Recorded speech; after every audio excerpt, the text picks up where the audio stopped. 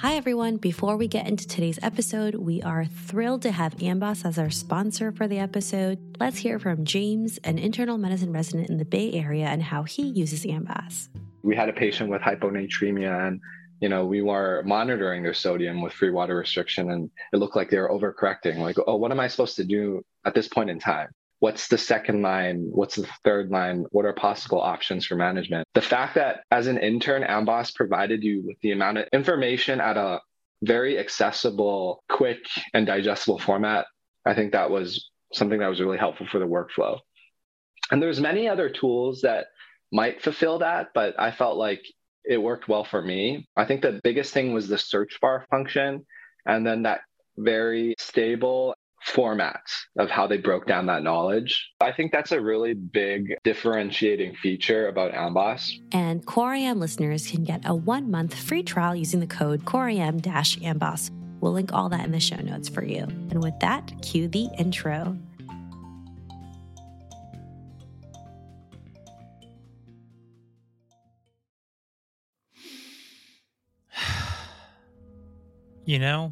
There's no place like hope.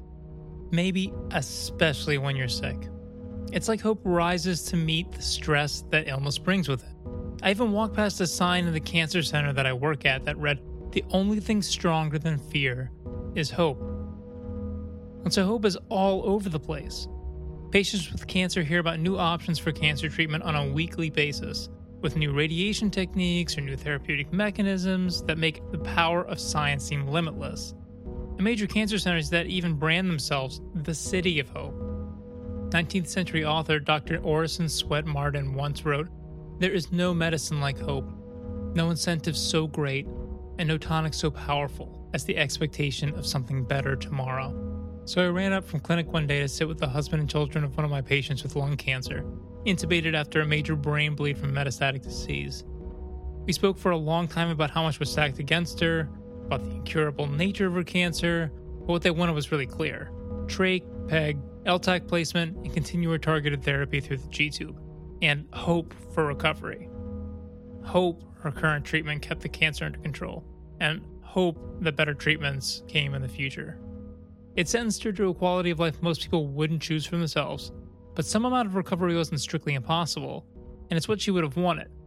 So why was their hopefulness so difficult to take in? Honestly, I don't think I'm unique in this. In fact, everyone from the ICU attending and resident team working that day seemed to share my discomfort. We all dealt with it in different ways. Some people got jaded, they took jabs at the family, calling them crazy or unrealistic. Some even went so far as to say they were torturing a dying woman. And so it was this recurrent distress of hearing patient hopes that run counter to our expectations as clinicians, and the tough dynamics it created with patients and their families that led us to think about hope as the topic for today's episode. Specifically, we want to talk about what parts of hope are adaptive, where it may become dangerous, and how we as clinicians can support patients with serious illness in their hopes. Welcome back to At the Bedside. I'm Jaffer. I'm Tamar. And I'm Margot. We're joined today by one of the giants in the field of palliative care, Dr. Robert Arnold, Distinguished Professor of Medicine, Section Chief of Palliative Care and Medical Ethics, and Director of the Institute for Doctor-Patient Communication at the University of Pittsburgh Medical Center. And he really understands the nuances of talking to patients with serious illness, not just from his long career as a palliative care doc, but also from the research that can help inform us how to do it better. There's a whole literature on how to help people both hope to live as long as possible and the confrontation that all of us will not live or not accomplish certain goals. Dr. Arnold is a major leader in this literature, most recently co-authoring a piece in JAMA with Drs. Abbey, Rosenberg, and Yael Shanker titled "Holding Hope for Patients with Serious Illness," which helped inspire this episode. We're going to dive into a lot of good communication pearls around this topic. But first, I'll turn it over to Tamar, who can give us some definitions and concepts to get us grounded.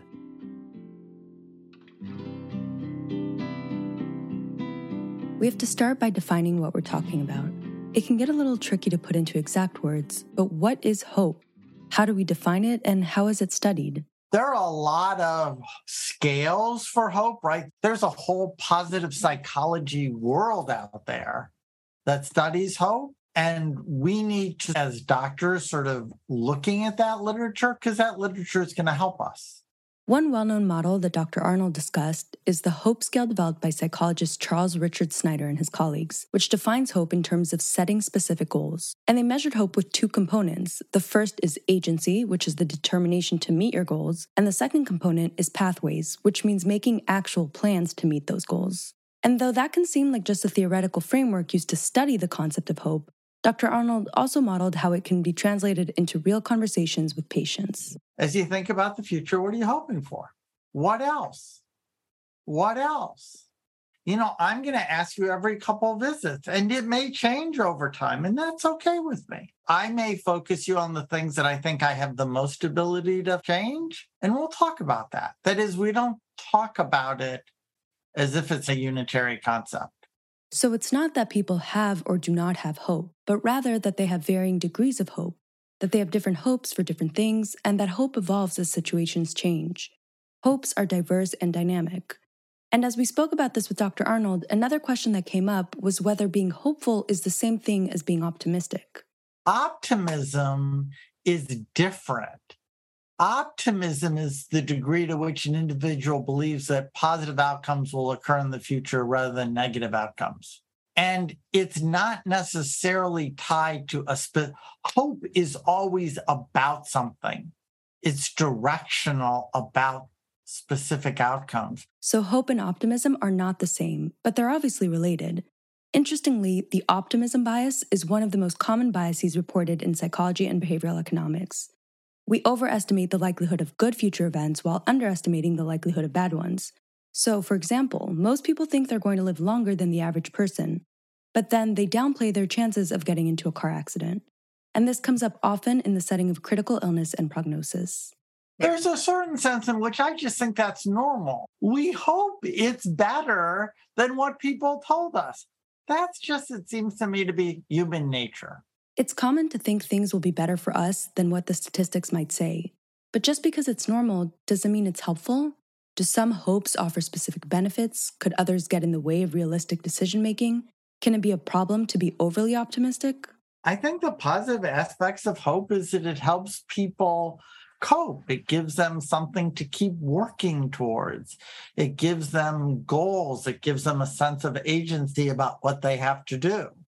I think when hope gets problematic is when people are rigid about their hope, when they only can come up with one thing that they're hoping for.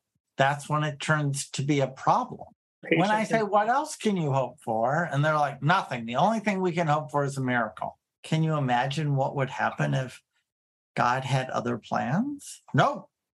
I think in those cases, I worry that the inability to be cognitively or emotionally flexible in thinking about the future may lead them to be disappointed. So it's really tricky. Hope has been shown to be an important resource for terminally ill patients and their caregivers, helping them to deal with uncertainty and improving their psychosocial well-being. But there are also studies that show that high hope and optimism scores can be correlated with poor prognostic awareness and possible overtreatment, mistaking palliative interventions for curative ones, or avoiding important decisions in advanced care planning. This trickiness is part of what raises so much moral distress for clinicians. We want our patients to have a clear and accurate understanding of what's going on, but we're sometimes afraid that being frank and honest can be harmful. And there's some interesting evidence behind that intuition. In a study of patients with incurable GI cancers, accurate prognostic awareness was associated with a lower quality of life and higher levels of anxiety. And yet the information is important to have. Patients who had a good understanding of their prognosis were found to have more realistic treatment goals. So, how do we help patients navigate all this? Dr. Arnold gave us a really useful framing. I know that playing the lottery, I'm unlikely to win, but everybody who plays the lottery hopes they're going to win. That's not a problem. The problem is if you build your budget based on winning the lottery. And with that in mind, we'll spend the rest of the episode tackling how to actually approach different types of hopes with our patients. Margot will start the discussion with what can feel particularly heavy as a clinician, hearing patients express hopes that seem incongruent with the reality of their disease.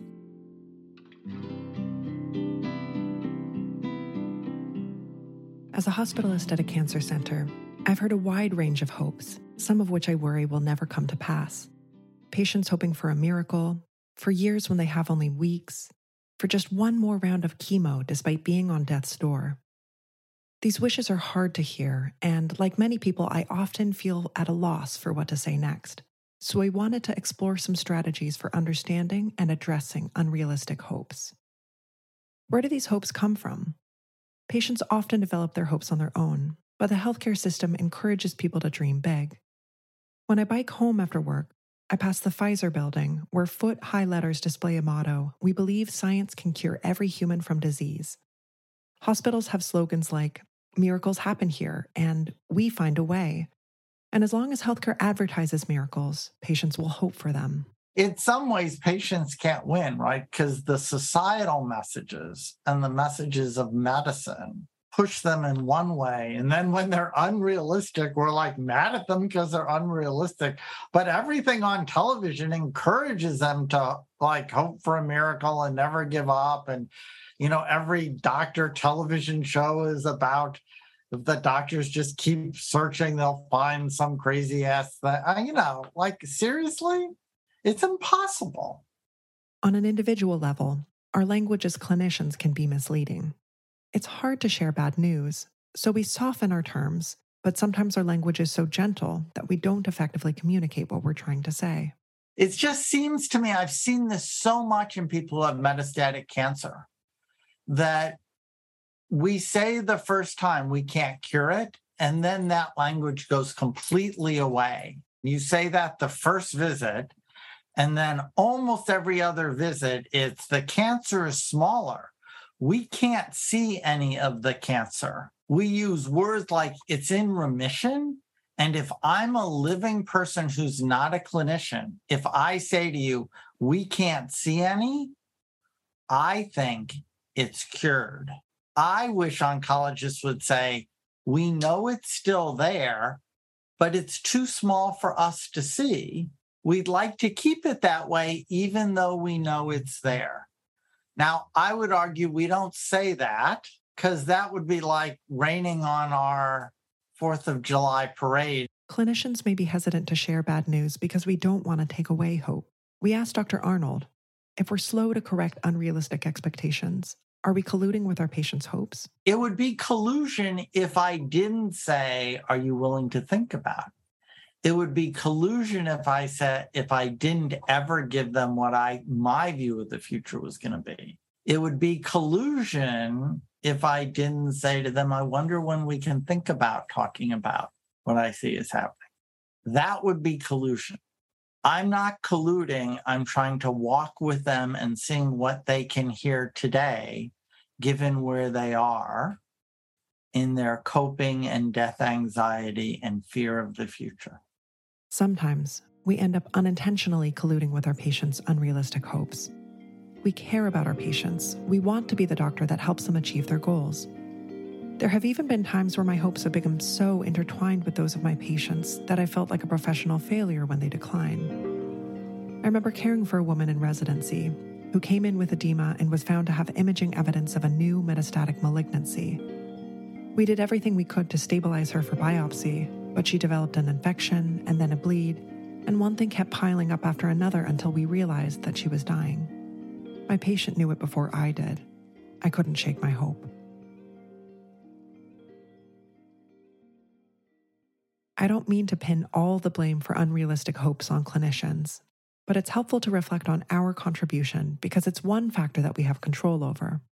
We can also control how we respond to unrealistic hopes when they come up. So many people are distressed when people hope for something that the doctor's like, oh, that's not going to happen. I have to convince them that their hope isn't true. And we found that that's not very helpful and leads to a scenario where the patient doesn't believe you're on their side or that you hope for what they're hoping for. While my stomach sinks every time I hear an unrealistic goal, the hope itself might not be a problem. Unrealistic hopes may make us worry that we haven't adequately communicated our concerns, but as long as the patient is planning realistically for the future, we don't need to strike down each and every statement that comes across as overly optimistic. But if a patient hopes so fervently for a particular vision of the future that it's hard to have discussions about the present, it's time to share difficult information with honesty and compassion. Start by asking for permission to share, an important first step, even if the patient says no. If I offer to give information and they say, nope, I don't want it, if I give information, what I'm really saying to them is, I don't care that you said no, I'm going to tell you anyway. That will almost never go well. If I offer not to give it to them and they say they don't want it, I can say, ooh, can I tell you what I'm worried about if we don't have this conversation now? I can say, tell me more, help me understand. I can name what I think is the anxiety or emotion behind it. What I can't do is give them the information if I ask them if they wanted it and they said no. An initial no doesn't mean the conversation is over. If you offer and they say no, it doesn't mean that you can't come back tomorrow and say, hey, yesterday you told me you really didn't want to talk about that. Help me understand. And when I say, can I talk about X, 95% of people are like, oh, okay. So in the 5% when they say no, I need to slow down. Can we talk about what'll happen if he gets sicker? I don't want to hear it. That makes me really nervous because I'm worried that we may need to do some things to your dad that are really tough on his body.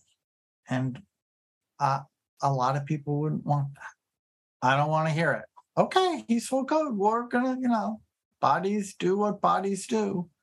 They can't hear it today. Because look, the bottom line is even if I talk to them about it, I know what they're going to say. They've told me what they're going to say.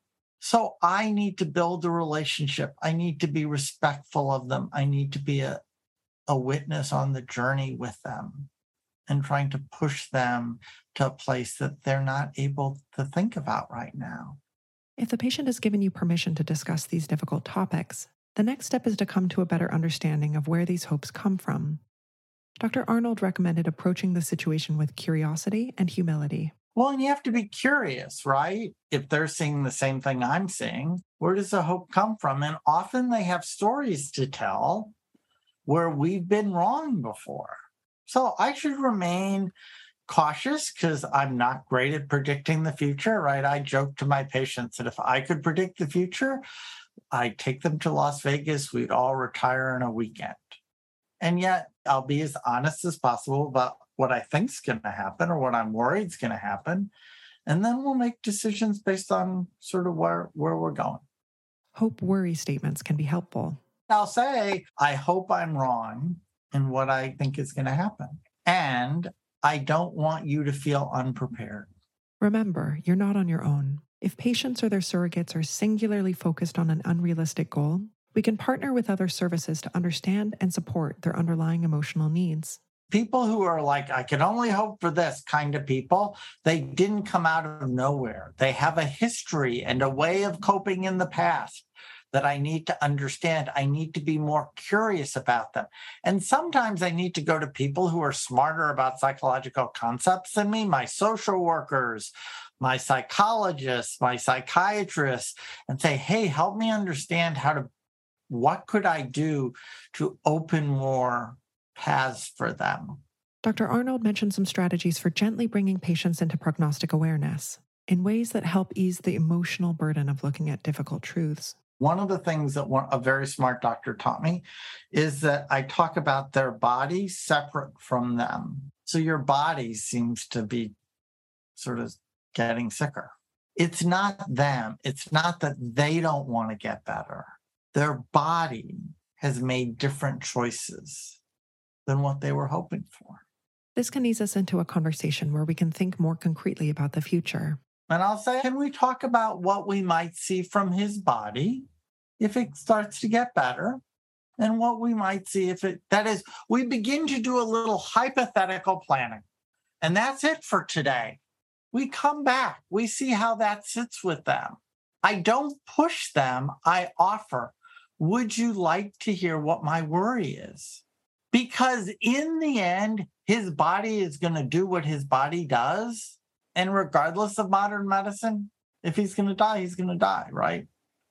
We like to think we can keep bodies alive forever, but the truth is we can't. The body can continue to be a touchstone for reality testing throughout each encounter. What's your body telling you? I can do a functional assessment. Compared to 3 months ago, how's your appetite doing? How's your weight doing? How's your energy doing? Right? If all of them are doing worse and they're saying it to me, I say, oh, sounds like things aren't going the way we'd wanted. I'm floating balloons to see how they respond to them. What's going through your head as you think about the future? What are you most concerned about? What are you hoping for? What else? What else? And then, do you want to hear what I think? And I listen for uncertainty or sadness. Because if somebody says, I don't want to hear what you think. I know isn't good news. What are they telling me? I think they're telling me, I know things aren't going well. I just don't want to have it out there in the ether. And then I can say, I hear you. It feels like it's just too sad. So instead of naming it, we talk about it one step removed, right? And that may be the best they can do for today. That's okay. To sum up, it's worth thinking about how our language might contribute to unrealistic hopes so that we don't unintentionally build people up for disappointment. When a patient shares an unrealistic goal, don't automatically assume it's a problem. While these hopes can make us uncomfortable, they're really only a problem if they prevent the patient from planning realistically for the future. Ask permission to share difficult information, and approach unrealistic hopes with curiosity and compassion. Okay, so we have many tools for cultivating prognostic awareness, even for those people who seem fixated on hopes that run against our clinical expectations. But this is only the beginning of our work, not the focus of it. I think doctors, we don't like to be wrong. And so when people talk about things happening that we think is very unlikely, we feel a need to correct them. And part of what I'm saying is correcting people. You can try once, but if it doesn't work once, doing it over and over again, not likely to work. And then I just want you to be more curious about it and try to expand rather than telling them that what they're hoping for is not likely to happen. Yeah, so simply fighting against unrealistic hopes is not likely to be successful. There has to be something beyond it to strive for in the conversation. When I see people in the ICU everybody's like, the family doesn't get it. And the family says, the doctors all say he's going to die, but we can't give up. We're hopeful. I'm like, heck yes. You're a loving son and daughter. The key question is, what is it to give up? The key question is, how can I hope for things that people don't think is going to happen, and yet think about whether they may and help my loved one have as good of existence in the time that they're going to have. It's not, will they give up the hope that there's going to be an unexpected miracle? I can't affect that. And those people are convinced that the doctors don't care about their loved one because all they've done is try to convince the family that the family's hopes aren't going to come true. And so part of what I want you to do is stop pushing them, but give some space for them to not have to defend their hope against you, not have to make them be the good guys who are protecting their dad and you the bad guys who won't give their dad a chance. And just be curious about them, about this loving and caring family who sees things differently than you do. And so my biggest, again, the reason we wrote this article is that we saw people wanting to convince them their hope was wrong. And that just never seems to be helpful and seems to lead the doctors and nurses to be unhappy and the family or patient to be unhappy. And thinking that there's a better way of being curious about their hope, about expanding the hope, about joining with the hope. At the same time, we're worried it may not be able to be accomplished. Right. And one of the central themes about hope we want you to take away from this episode is that patient hopes are not this narrow, fragile commodity anchored only on certain outcomes. Hope is, or at least can be, so much more than that. because we're doctors. We think the only thing that people hope for is living as long as possible. I don't think we give them enough credit. And I can have one hope dashed and have other hopes fulfilled, and I'm okay with that. Tony Bach, who's one of my colleagues, talks about what I want is a portfolio of hope, some of which I can clearly help them accomplish, some of which may be stretches, some of them may be like playing the lottery. The key is to have a portfolio of hope. That's what gets you up in the morning. It's not just hoping for one thing. It's when people start getting narrow that they may need help in expanding that hope portfolio, both through curious questioning, like Dr. Arnold mentioned, but also through prompts or suggestions from us as clinicians. Interviews with seriously ill patients shown that hope can be found in many different areas of life, and particularly those areas where we can offer patients more control. That might mean finding control over physical symptoms, finding emotional, social, or practical supports in navigating daily life, or in participating in activities that enhance their sense of dignity, like life review or legacy work. Even something as simple as humor can be a hope-giving practice, for reasons we've gone through in an earlier episode on At the Bedside. The point is that being curious and being explicit about how we talk about hope can help patients find more of it in their world, while also helping them to prioritize the most achievable ones. I just ask, what else are they hoping for? I just keep saying, what else? And then say, I think can we focus on this one for today? That is, I can direct attention to one thing rather than another thing. And that will often help us foster hope and foster trust that I care about their hopes and that I'm listening to them as people. I can just say, you hope not to have so much pain so you can go to the 4th of July picnic. Let's work on that. I think I can make a difference there. Remember, by putting your attention on some hopes rather than other hopes, you also give an implicit message. That's okay. I can do it implicitly. The problem for many people is actually that we hold multiple conflicting hopes and realities in our head at the same time, with a lot of ambivalence between them. And this is totally normal. Dr. Arnold and his colleagues described hope using 3 C's. That hope is complex, contextual, and continuous. For many people, I can know X and still hope for Y. We're a little bit like Alice in Wonderland. We can believe both A and non-A. That's what's so interesting about us as humans. And it's okay as long as I can hold them in my head and I can go back and forth between them. Being a palliative care doctor in an oncology setting is helping people go back and forth between wanting to live longer and being able to confront death and living as good as possible in the moment. And it seems to me that's what we do. And one of the ways we do that is to diversify hope.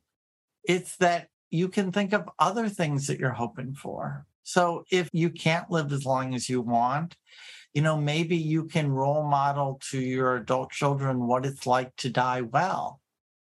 Maybe you can have that vacation that you always wanted. A lot of times, this ends up breaking down around quantity versus quality of life, and the tension between striving for an uncertain future versus living in the present. How do I help them negotiate that? And how do I both hold that they have different hopes and get them to talk about those different hopes and to negotiate those different hopes? To a certain extent, part of this is how do I help them cope with getting and not getting things that they're hoping for and still in the moment enjoy their lives as much as possible. Because one of the things that I see as a palliative care doctor is people have hopes for the future that completely destroy their current lived experience. And so one of my jobs is, as they're hoping for a future that may or may not happen, how can we enjoy their current lived experience and have in the moment hopes, in the here and now hopes, that we can help them live as good as possible? Like Margot was saying, we as clinicians can have the most actionable influence through helping patients not plan their whole life around uncertain or unrealistic hopes. Hopes that may lead them to disappointment or even catastrophe. In other words, helping patients commit to some preparation in the here and now while allowing hope for the future. If someone says, I know that you told me I'm going to live 5 months, I'm convinced I'm going to live 5 years, they're making a prediction about the future that neither of us know who's going to be right. The question is, as they hope to live for 5 years, can they also acknowledge and plan for 5 months? I'm more than okay with people hoping to live for 5 years, even if I think it's going to be less true. The example I'll tell is of a friend who had ovarian cancer. This was 10 years ago. She progressed through 2 cycles of ovarian cancer. She went on a microbiotic diet because that was going to cure the cancer. She therefore could explain her losing weight because of the microbiotic diet. 2 days before she died, she wouldn't eat a Krispy Kreme donut because she was still convinced the diet might kick in. On the other hand, she stopped doing chemotherapy. She agreed to hospice. She moved in with family. That is, she never gave up her hope the diet was going to work and she was going to be cured. She could hold both at the same time. We have to believe that patients are resilient enough to look into many possible futures when making healthcare decisions. We've all heard the saying, hope for the best, prepare for the worst. But one of the better ways I've heard it said is, hope for the best, prepare for the rest. And this is a better way of saying it because, well, first, it rhymes, and rhyming is always better. But also, there's so many possible futures to plan for. It's not just about death. More importantly, doing this planning doesn't put their hope in jeopardy. One of my colleagues looked at advanced care planning and did it influence hopefulness? It didn't, by the way. So, but people are worried that if you do advanced care planning, people, give up hope. And so there is science out there. And I would urge that we need to sort of, particularly those of us who deal with serious illness, we need to sort of think about what that science shows. And it will continue to show.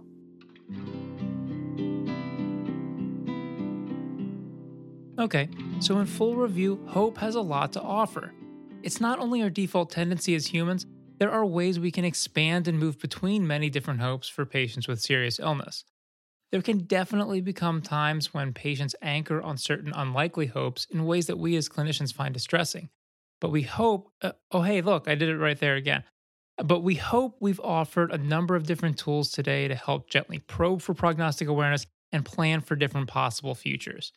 Specifically, we talked about asking permission to discuss other possible outcomes, approaching with humility and curiosity, avoiding fights about unrealistic hopes, while moving towards the fullest possible portfolio of hopes and helping prioritize between them, all while supporting patients in coping and living in the present.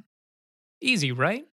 Now, I will also say that because I know that you have a lot of medical students and residents who listen to this, these are not things that I was very good at the beginning. And I would say that role-playing and saying the words, this is not an intellectual game. You have to practice saying it. You have to find words that fit your personality. Practice having these conversations and get feedback on these conversations, because that's the only way that you learn the communication skills that you really need. Getting to that skillful place may have as much to do with our hopes for and really our faith in patients as it does in their hopes. Everyone's hopeful. They're just hopeful for different things. And I just need to be curious about that story. Be curious about hope. Be curious about what the patient is hoping for. Be open-minded about it. Try to cultivate different things that they're hoping for. And view your job as not correcting their hope, but paying attention to some hopes more than other hopes, and sort of allowing their hope to grow in some domains and not grow in other domains as they go through their journey. Thanks for tuning in. We know these topics can stir up more questions and answers, and we look forward to hearing more about your experiences with speaking to patients about hope. Please continue the conversation with us online at our Facebook page, on Twitter, or email us directly. Find show notes and contact information for us on our website, coreimpodcast.com. If you enjoyed listening to our show, please give us a review on iTunes or whichever podcast app you use. It helps other people find us. We work really hard on these podcasts, so we'd love to hear from you. Let us know what we're doing right and how we can improve. And as always, opinions expressed in this podcast are our own and do not represent the opinions of any affiliated institutions. Finally, special thanks to all our collaborators on this episode. Our wonderful audio editor, Daksh Bhatia, our illustrator, Michael Shen, moral and executive support from Shreya Trivedi, and most importantly, thanks to you, our listeners. At Parker, our purpose is simple. We want to make the world a better place by working more efficiently, by using more sustainable practices, by developing better technologies. We keep moving forward. With each new idea, innovation, and partnership, we're one step closer to fulfilling our purpose every single day. To find out more, visit parker.com/purpose. Parker, engineering your success. As humans, we're naturally driven by the search for better. But when it comes to hiring, the best way to search for a candidate isn't to search at all. Don't search, match with Indeed. When I was looking to hire someone, it was so slow and overwhelming. I wish I had used Indeed. If you need to hire, you need Indeed. Indeed is your matching and hiring platform with over 350 million global monthly visitors, according to Indeed data, and a matching engine that helps you find quality candidates fast. Ditch the busy work. Use Indeed for scheduling, screening, and messaging so you can connect with candidates faster. And Indeed doesn't just help you hire faster. 93% of employers agree Indeed delivers the highest quality matches compared to other job sites, according to a recent Indeed survey. And listeners of this show will get a $75 sponsored job credit to get your jobs more visibility at Indeed.com/podcast. That's Indeed.com/podcast. Terms and conditions apply.